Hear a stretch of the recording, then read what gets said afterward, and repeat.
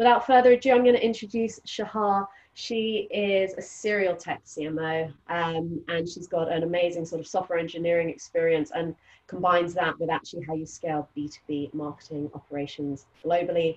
She's most recently been working at Hubble, one of our portfolio companies, and has a whole wealth of experience to share with you. So Shahar, I'm going to hand over to you. Thank you, Natasha. So I would like to cover today B2B demand generation machines under the hood. Natasha has already introduced me. I've done some stuff. I like to define myself as a serial tech CMO.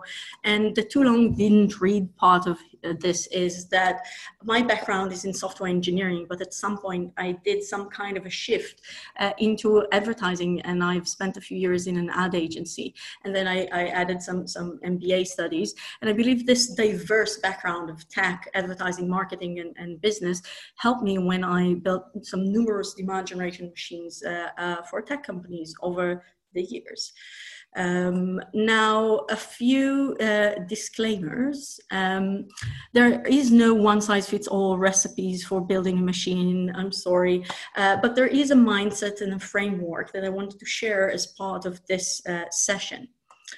So what will be covered in this session? I wanted to share what is a demand generation machine, how to build one, and then how to optimize it once you've built it. So HubSpot defines demand generation machine as the umbrella of marketing programs that get customers excited about your company's product and services. But as a marketeer, it could be that you are the founder, the head of marketing, the CMO, whatever. You are tasked with the demand generation problem.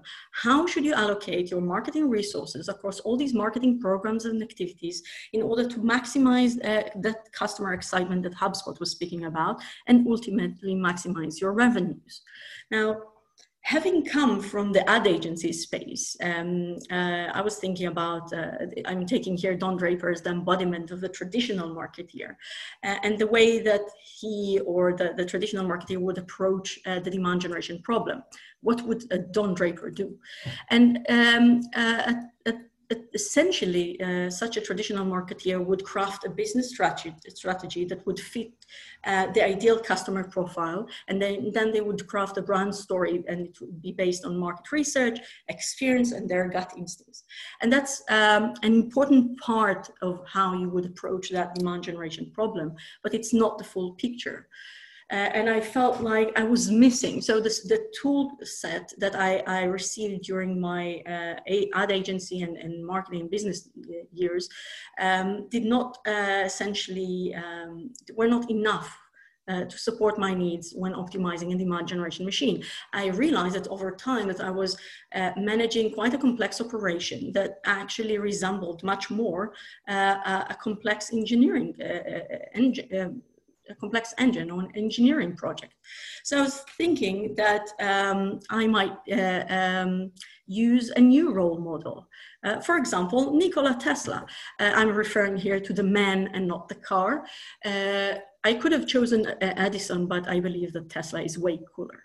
So Tesla was a brilliant engineer and more importantly, a creative problem solver. He was also a heavy gambler with weird obsession for pigeons, but let's put that aside.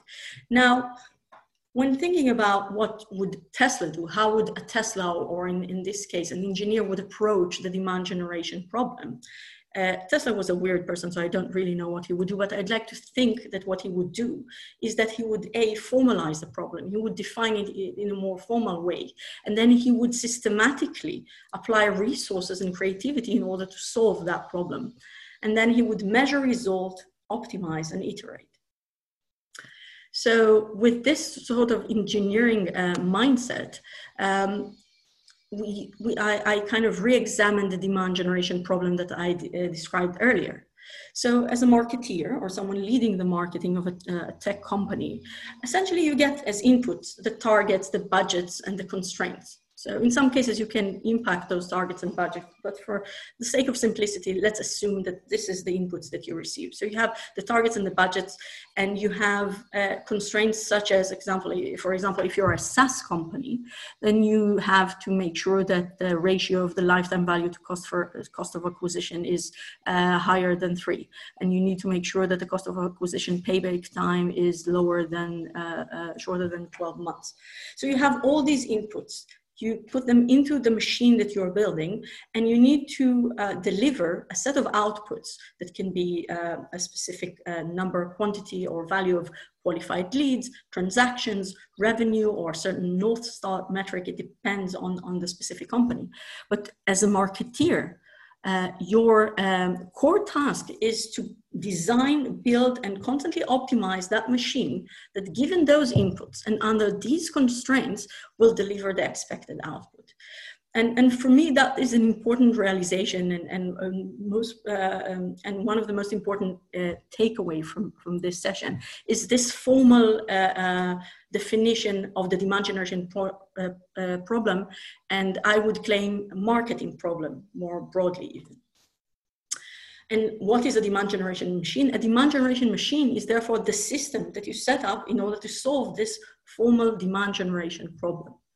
Now, if you're anything like me as a marketeer, a part of you will die inside when you hear that, because it sounds so soulless and very kind of cold. It's almost an equation. But I would like to remind everyone that one of the definitions of engineering is the action of working artfully to bring something about. And indeed, we still, as part of this machine, and even though you are designing quite a complex operation, the Don Draper-ness is still there. You still need to bring a lot of creativity and a lot of this fluffier branding in order to make this machine truly deliver. So the second part is how to build the machine. And in short, I would say that this is actually something that you've already done, even if you've just launched your business today. As an example, I just wanted to take a random company I found on the internet. It's a micro SaaS, I think HR tech company. I have absolutely zero connection to them. And if there is anyone from that company on the call, I apologize. I've made some assumptions for the sake of this session. So the reason I've selected them is that they seem to have a very, very simplistic acquisition process. They have one landing page in which there is a simple email lead capture and an order subscription page. It's almost as simple as it gets, okay? So, and even this very simplistic acquisition process actually represents behind the scene what I assume to be quite a complex machine. Again, I reverse engineered this. I made up the numbers. So if you are from that company, I apologize. But what this shows is essentially a set of acquisition channels, bringing traffic into their landing page, then being split across those that provided their lead, their contact details, and are being nurtured, and others that will convert directly. This represents, and I'm not here to scare you with this diagram, what I'm trying to show here is that this is a single acquisition process. But this is not the entirety of the demand generation machine that they have built. I would claim that in order to support this process, they must have some kind of MarTech, marketing technology, to support this. It could be as simple as a Google Sheet, an Excel sheet, and someone manually then sending emails. And it could be as complex as a Salesforce connected to a Marketo with very complex inbound marketing automation processes. Then behind the scenes, there must be some kind of a team supporting these processes. It can be just the founder, or it could be a very wide marketing team with performance, brand, content, etc. Then there is the proposition. So we've seen on the website, their ideal customer profile seems to be something along the lines of either a founder or head of HR, and they're trying to position themselves as an enjoyable online training system. And then I'll leave here two more cryptic symbols, but I would claim that as a performance multiplier, they have organic traffic. I did see some organic footprint, and they probably have some fuel to the machine in the form of content. So what I've essentially described are 6 components. And I would claim that even if you've just set up your business today, if you have even a single simple acquisition process, you already set up at some minimalistic form your machine.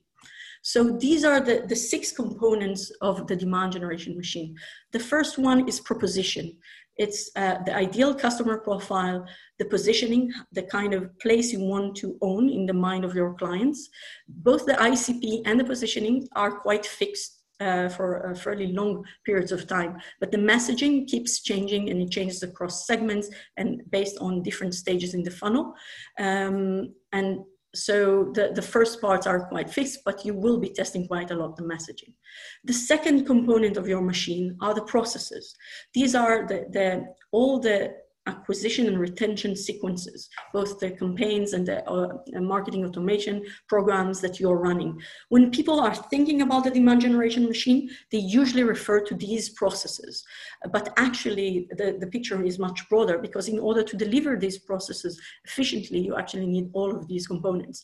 The next component is the proficiencies, the team, the skill set, and the decision which proficiencies, skill sets you need to have in-house and which one to outsource.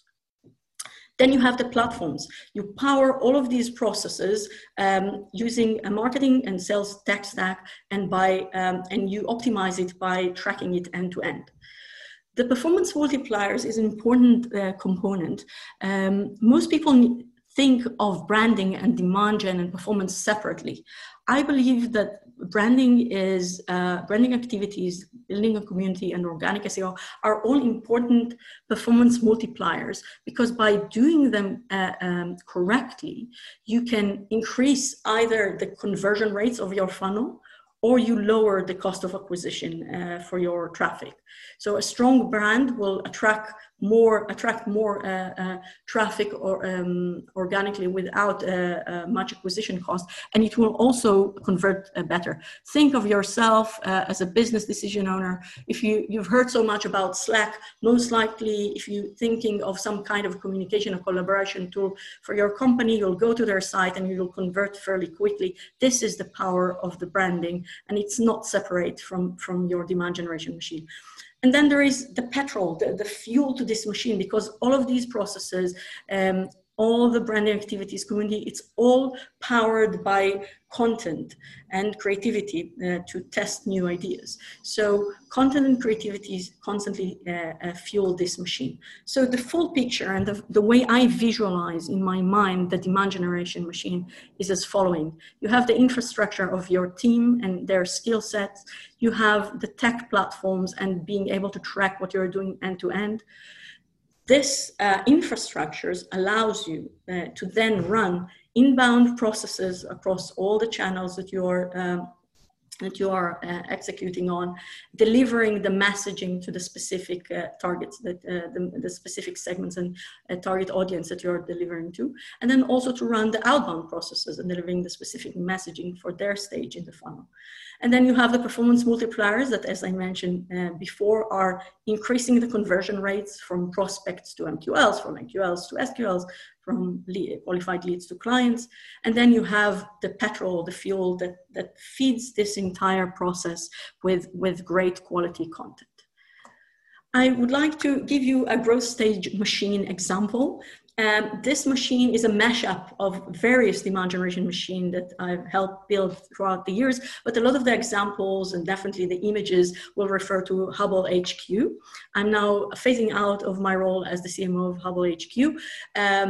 And for the uninitiated, Hubble HQ is the largest, London's largest online marketplace for renting office spaces.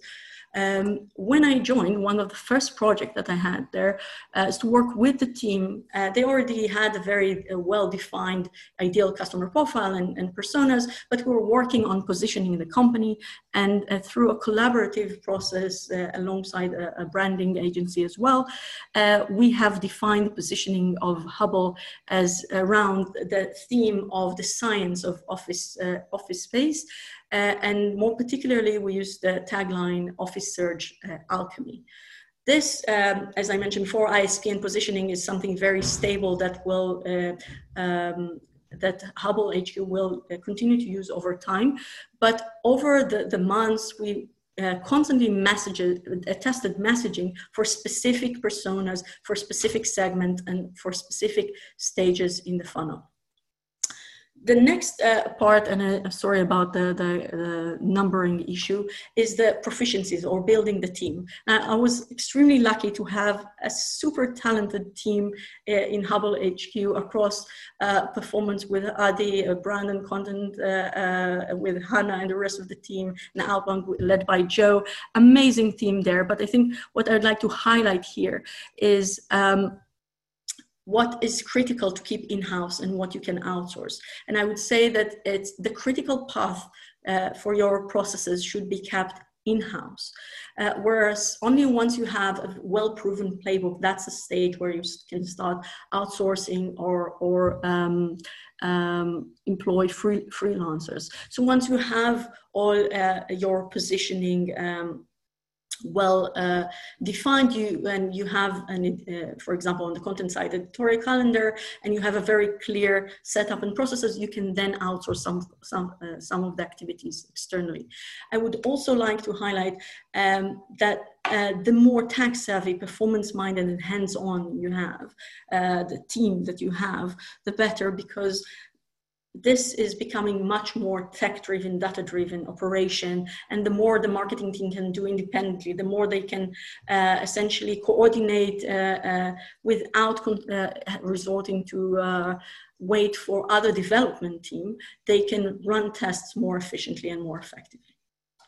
One more point I wanted to make here is that early on, you may have a generalist taking care of quite a few of these functions, but once you have a product market fit, I would strongly consider hiring in-house specialists, at least one for performance and one for brand and content. Later on, as you grow, also develop your outbound function as well. Yes. Now, the next stage, as I mentioned before, is the inbound processes, the acquisition and retention sequences. This is what you most likely think about when you think about the demand generation machine. It's all the campaigns and sequences that you run across paid search and paid social and CRM marketing, webinars, referral programs, and newsletters. They have a sort of a cycle in which you run them, you attract traffic, you nurture them through marketing automation, retargeting, and sales pipeline, and you measure the key metrics and optimize. Now, you do this on a quite high frequency cadence, and the messaging and content in the process may vary by segment. And obviously this is where, once you set up your machine, a lot of your work will be focused on. But at the beginning, it's important to set up all the parts, all the components properly to support this process, so that you'll even have the beginning of this very detailed setup. Additionally, at some point in the life cycle of the company, you'll have outbound processes. So you may select to target between 100 and 200 key accounts. You prioritize them based on their fit to their ideal customer profile and their propensity to convert, and then you nurture them through outbound sales sequences on LinkedIn, email, calls, events, partnerships, etc. And again, the messaging, the content and process may vary across segments. And if you find a strong, very performance-driven person to lead this activity, then you'll end up constantly optimizing those messages, and your outbound processes will be much more efficient. Another component is the platforms, the MarTech stack and end-to-end tracking. I'm not going to go into specific vendors, but the main building blocks most likely are going to be the CRM. On top of that, the inbound marketing automation. Then I would highly recommend developing some kind of BI or analytics layer, even if it requires some specialist knowledge in-house. Because this is such a complex operation, that you would need some kind of a collaboration platform. I'm a fan of Monday, but there are others, Asana, Rike, and others. In order to measure the performance of your content in terms of SEO, you would need some kind of SEO tech, and at some stage you would add outbound sales automation. These are the key parts. But more importantly is the end-to-end tracking. So before running any campaign or test, I would definitely highlight the importance of making sure you have some kind of way to measure the impact of what you're testing Initially, it could be as simple as setting goals in Google Analytics, but later you need to make sure that all the UTM params are filled in correctly in your CRM, and you'll be able to query them and track the impact of your campaigns. Then we have the fuel to the machine. I mentioned this before, and this is some example of the amazing work done by Hannah Watkins, the head of content at Hubble HQ. What we find is usually that utility, the collateral that delivers utility to the recipient is one of the better lead magnets. The more you can segment based on size, staging funnel, the better. And usually, again, basing this, creating a great collateral by utilizing the data in your platforms is super valuable. In Hubble, we had great success with Flex and the City, which was an analysis of millions of search data points for office spaces. Additionally, we've created the Office Move checklist and book of spells and various collaterals that were targeted at specific audience personas. Now, you need to measure the impact of those collaterals. And the beauty of that is that you can create one core collateral, but then repackage and repurpose this across different channels. I've mentioned before the performance multipliers, the branding, community, and organic. Again, many think of this as completely separate to the machine. I view this differently. We definitely saw whenever we were running billboard campaigns, underground campaigns, we saw the impact on traffic coming in, on conversion rates. It was quite evident. Some other branding activities may take longer to develop as a multiplier.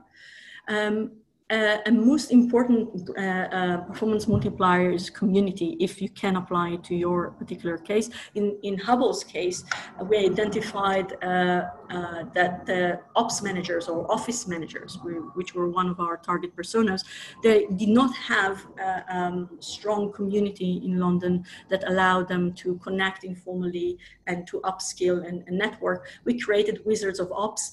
Over time, while it may not translate immediately into leads, over time it creates, it lowers the cost of acquisition because you have the right target audience is aware of your brand and has very positive interaction, and you are among the first that would come to their minds when the buying intent, or when in Hubble's case it was when they needed to remove an office, then they would approach us. And again, do not underestimate the impact of organic SEO in marketplaces. It may even account for up to 50% of traffic. Super important, and it lowers your CAC. So all of these multipliers impact your funnel and will eventually increase conversion rates or lower cost of acquisition. So now you've built your machine and you've set it up correctly, but most of your work day to day today would be about optimizing it. So how do you go about doing that? Since we've used a machine as metaphor, I find very useful to think about optimizing growth as troubleshooting growth, because you are essentially trying to solve this problem. Remember, from the beginning of the session, you've got those inputs, those constraints, you need to deliver those outputs, and you have this machine. And if your machine doesn't fit the ROI, the constraint, for example, or you want to grow to a better ROI to increase more the output, then you need to think about it as though you are fixing a broken machine, right? So if you're thinking about it that way, or as troubleshooting or debugging, you may very well learn a bit from debugging best practices. You examine what goes wrong, you list theories for where the bug may be. In our case, it can be just opportunities for growth. Examine one theory at a time by debugging that specific area, and focusing is super important. You never debug the whole thing. You never try to optimize the whole thing. And then you repeat steps as necessary. Now, this is quite similar to the growth optimization process. What you essentially do is you select a certain process, acquisition, one channel, focus as much as you can. Then you ideate and list ideas of how you can optimize or improve or fix the process. Then you prioritize. Once you select a test, you formalize it. You actually explicitly mention what's the hypothesis, what do you think will happen. You assign an owner, you set timelines, you run the test, you measure, and you reiterate. To scale this process, you need to have growth cycles in the company and in your marketing function. For example, quarterly and annual OKRs, so objective key results, correlated with your expected output. So that is an important part. And then you have some kind of cadence, for example, a bi-weekly growth optimization cycle in which the marketing team ideates, tests, measures, and iterates. For an example in Hubble, what we did was at some point we would ideate, we would study the metrics and the funnel. We would also get qualitative data. For example, we would interview clients, or we would speak to the sales team that were in constant discussions with prospects. And we would come up with an hypothesis. For example, we noticed that we had great conversion rates from certain smaller businesses, but we wanted to increase the conversion rate of bigger businesses. And one of the assumptions was that there is a misperception of self-service. Hubble had a very wide team of an advisory team that provided a very personal service. So it's something that we said, okay, let's test this. Let's highlight our advisory team. So we did a photo shoot of our advisory team, and you may have seen that campaign. We've run a campaign of Meet Shay, Meet Lily. They were actual advisory representatives from our team. We've also highlighted the advisory team all throughout the funnel on the side, and that actually led over time to the increase in average transaction value. Now, this was one example for one test, and it's very visual. Over the course of the operation, we've tested creatives, we've tested optimizations for SEM campaigns. So sometimes you do exact match or broad match, you change keywords. This is not very sexy, it's not very visual, but it's not. But it's actually in some cases even more important in some of these more branding messaging orientated tests. To wrap up, I would just like to share some lessons learned in blood or missed OKRs. It's important to adhere to a rigorous growth process, just like going to the gym. Doing it once doesn't work, you need to consistently do it. I know of a company that spent 7 months optimizing their onboarding process, only then to discover some kind of a change that increased their conversion rates considerably. Sorry. I keep mentioning technology, but messaging that should come before technology, in the sense that if you are not communicating a message that resonates with your audience, it will not scale, and there is no point in spending tons of marketing budget on it. Another point is that tracking should not be an afterthought. It's better to invest time in making sure you can track something end to end than to launch another campaign without any tracking. Another point is not to spread yourself too thin. So optimizing 1-2 channels at a time, then expand to other ones. It's important to be bold with your testing, because if you are too nuanced, you may not notice any change on your performance, either positive or negative. And one last point is to align cross-functionally. So, for example, it's very important to agree about definition of what a qualified lead is. In some cases, even up to the point of what values in what fields in the CRM would qualify as a qualified lead. So just to wrap up, I would advise you all to be like Nikola Tesla minus the gambling habit and the pigeon obsession, to adopt an engineering mindset. And if you want to go deeper into this, I would recommend the book From Impossible to Inevitable by the former CMO of HubSpot and by the founder of Suster. CXL have great training. I have completely unconnected to that company, but they just do great training on data-driven marketing. And Winning by Design is a great source of information about treating sales operations as a science. Yeah, that was it from me. CMOjo is a consultancy. I will be formally launching next month, but so you're among the first to hear about it, and this is how you can reach out to me. Yeah. Awesome. Thank you so much, Shahar. I'm giving a big, like, can we all do a round of applause? Show your hand. That was wicked. Thank you so much. That was fascinating. I loved the way you talked about engineering and sort of the artistry that's involved in that. I think it's definitely the whole art and science that goes into marketing is something that can get people really confused. Some people lean really into one way, some people lean really into another. Before I kick off with questions from the group, what do you think, if you were to put a percentage on sort of how much of marketing is art and how much is science, what would you go with? It's a tough one. I don't know, but when I look at the budget, I typically spend it half and half. So I would say I should go with where I put my money, right? But it's difficult to assess because even the science, as I mentioned before, is creativity in science. There is so much creativity in science, so it's very difficult. I instead of quantifying it, indeed, I would say know when to switch those hats and know when to employ those, when you need to be creative. I would also highlight that over time, in order to ideate new ideas for the growth testing, you need so much creativity. And while at first the prioritization is a problem, you have so many ideas, but you don't know how to prioritize them. Over time, you need to come up with those ideas, and that's when creativity really comes into play. But yeah. Awesome. So let's switch to some of the questions from the chat.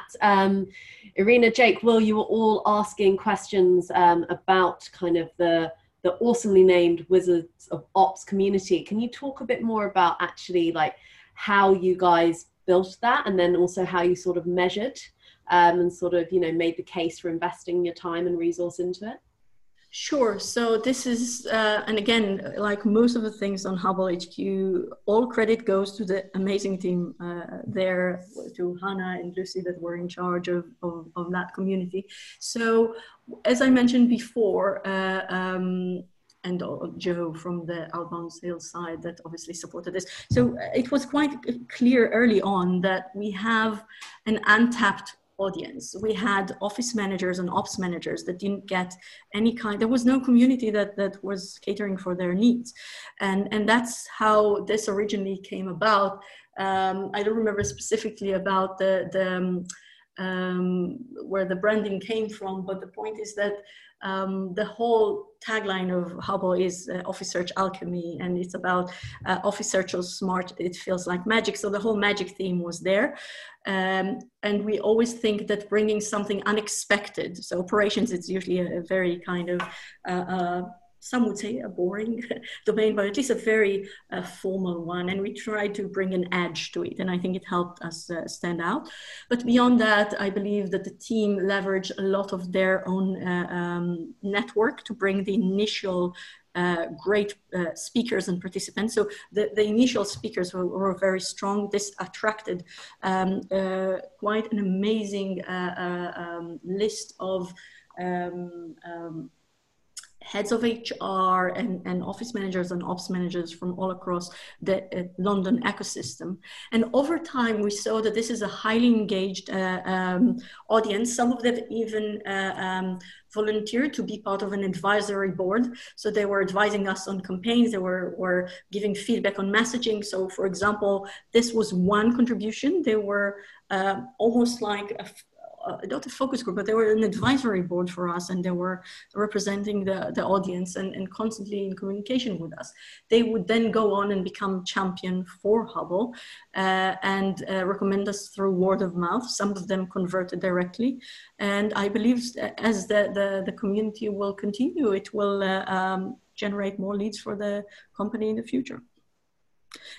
Specifically, we were measuring attendance in events, but we were also measuring, we knew those that attended, and we can tie it to further down funnel metrics. And we were very adamant to always measure as much as we could content, branding, any activity based on very down funnel metrics as far as we could tie the two. If you were to put a number on it in terms of leads, do you have an idea in terms of how much that was contributing, or it was too early to tell? It's It was too early to tell, and also I obviously cannot share the actual data, but I can say that it wasn't necessarily about quantity, but rather it was aligned. The people that were involved there were from bigger businesses that represented a much coveted target audience for a segment for Hubble. Okay, we've got a question from Guy at Schema. He said, have you ever used an idea that didn't work, which had worked in the past, when you used it in the past? And if so, why and how did it work out? You constantly test things. So you come with a certain experience and a certain sort of test results that work for one company, and then you try to apply them to another. A lot of them would work again, some would not, and it depends obviously on the target audience and on the specific channels. So for some companies, specific channel would be very effective, with others it would not. The community, for example, that we've already mentioned, is something that really fit the ops managers, because there weren't a lot of communities for that target audience, for example, and because those particular personas really respond well to that. If I were now trying to market to a marketing audience, for example, they are so bombarded with communities and groups that I doubt that the community would be the right way to go. This is just one example. LinkedIn or Facebook or AdWords, each of these channels has better fit for specific profiles of companies. So you cannot just apply the same tactics from one company to another. That's why I'm trying to share a framework that hopefully will then be adapted for each company's requirements. I think that's really important and relevant. Like, not every business or company that you'll be building needs a new community within that sector. So actually, like, what is ego of what you want, and what does that community actually really need? On that, and just final question before we let you go, Shahar, from Laura, which was, can you talk about the beginning of like how you built that community? So I know you talked about kind of initially tapping into your networks, but what if you don't have that network kind of to start with? What are the sort of best ways of starting to approach people and build a community? Bootstrapping are always about doing unscalable things. So you reach out, you do, oh, sorry about that. So you reach out and you must have first of all, some source of network that can then reach out to their networks and to try to bootstrap it from there. Beyond that, you possibly could tap to other communities through partnerships. So we found complementary companies that you can possibly piggyback on their communities, and through there, first you present, you offer opportunities to either feature in your community, to co-host blog posts, etc. So you form your business partnerships, not just the personal network, and you can kickstart that. I must admit that the Hubble community was one of the first that I attempted. It caught really well. I mean, within the first month or two, we became one of the top. That community became one of the top one in the ops scene in London. I doubt that this could be replicated very easily, and I can't really share a similar situation where we try to bootstrap and it didn't work. So unfortunately, I can't provide much. And then just really quickly as well, for some companies in here who are founders perhaps and haven't yet made a marketing hire yet, what do you think is like the 80-20 of getting things right and experimentation before they should consider bringing their first marketing hire in full time? Sorry, can you expand on that? So you're asking? Harry, do you want to jump in and explain your question in more detail if you're here? Yeah, for sure. Can you hear me? Yes. Yeah. Sweet. So basically, we need to build the marketing architecture of the company before we bring on a full-time hire, because we haven't got the cash to be able to do that pre-Series A. We need to get this right because it's super important to get the foundations right, but also we can't afford a full-time hire. So for a team that's not marketing savvy, what are the few things to get right in the first year when you're building out that landing page and the initial conversion? It's in your case, actually, if you think about those components I mentioned, the proficiencies one is actually given. It's what you have currently on your team and you can't expand it. So that actually makes things easier because you can forget that. So what you need to really focus on are the components of the positioning. You need to to tell the right message to your ideal customer. You need to fine tune your process and test it to death, really. So just test so many versions of that process until you know that it's absolutely as optimal as you can, and start testing channels again, one by one. One of the main mistakes is trying to do too much, too fast. Understand what's the one single predictable channels that is you can rely on for acquisition. And I would focus on that. But as you can see, this requires both perfecting your positioning and that acquisition process. And I would claim that in some cases, as much as you can push the envelope on the tech stack, it's also important, because later on, if you're stuck with migrating all your processes from a cost-effective CRM to the Salesforce that you end up using at some point in life, or HubSpot, then the earlier you can do to bring that about, the better, because this is the entire infrastructure of your process, of your acquisition process, and changing it later on is a bit of a headache. So I think we've covered the positioning, we've covered the process, the tech stack, which is the platforms. In terms of the multipliers, as much as you can seed the organic, for example, SEO, do that. Branding, you won't have a lot of budget to play with, so you'll need to rely on word of mouth and an amazing product to do that for you at first. And the content doesn't cost that much, and it fuels your machine. So yeah. All right, thank you. That answered your question. Definitely did. Cheers. Thank you so much, Shahar. That was brilliant. I absolutely loved your 6 components that go into building a business. I hope that you're able to share. You also shared some amazing book recommendations. Hopefully we can nab that presentation off you. Yeah, and happy to share the deck. And I've added a few more slides in the back with some additional information and further reading. So yeah. Absolute superstar. Thank you so much, Shahar. We really, really appreciate it. Thank you for inviting me. Bye. Awesome. Bye, bye, bye.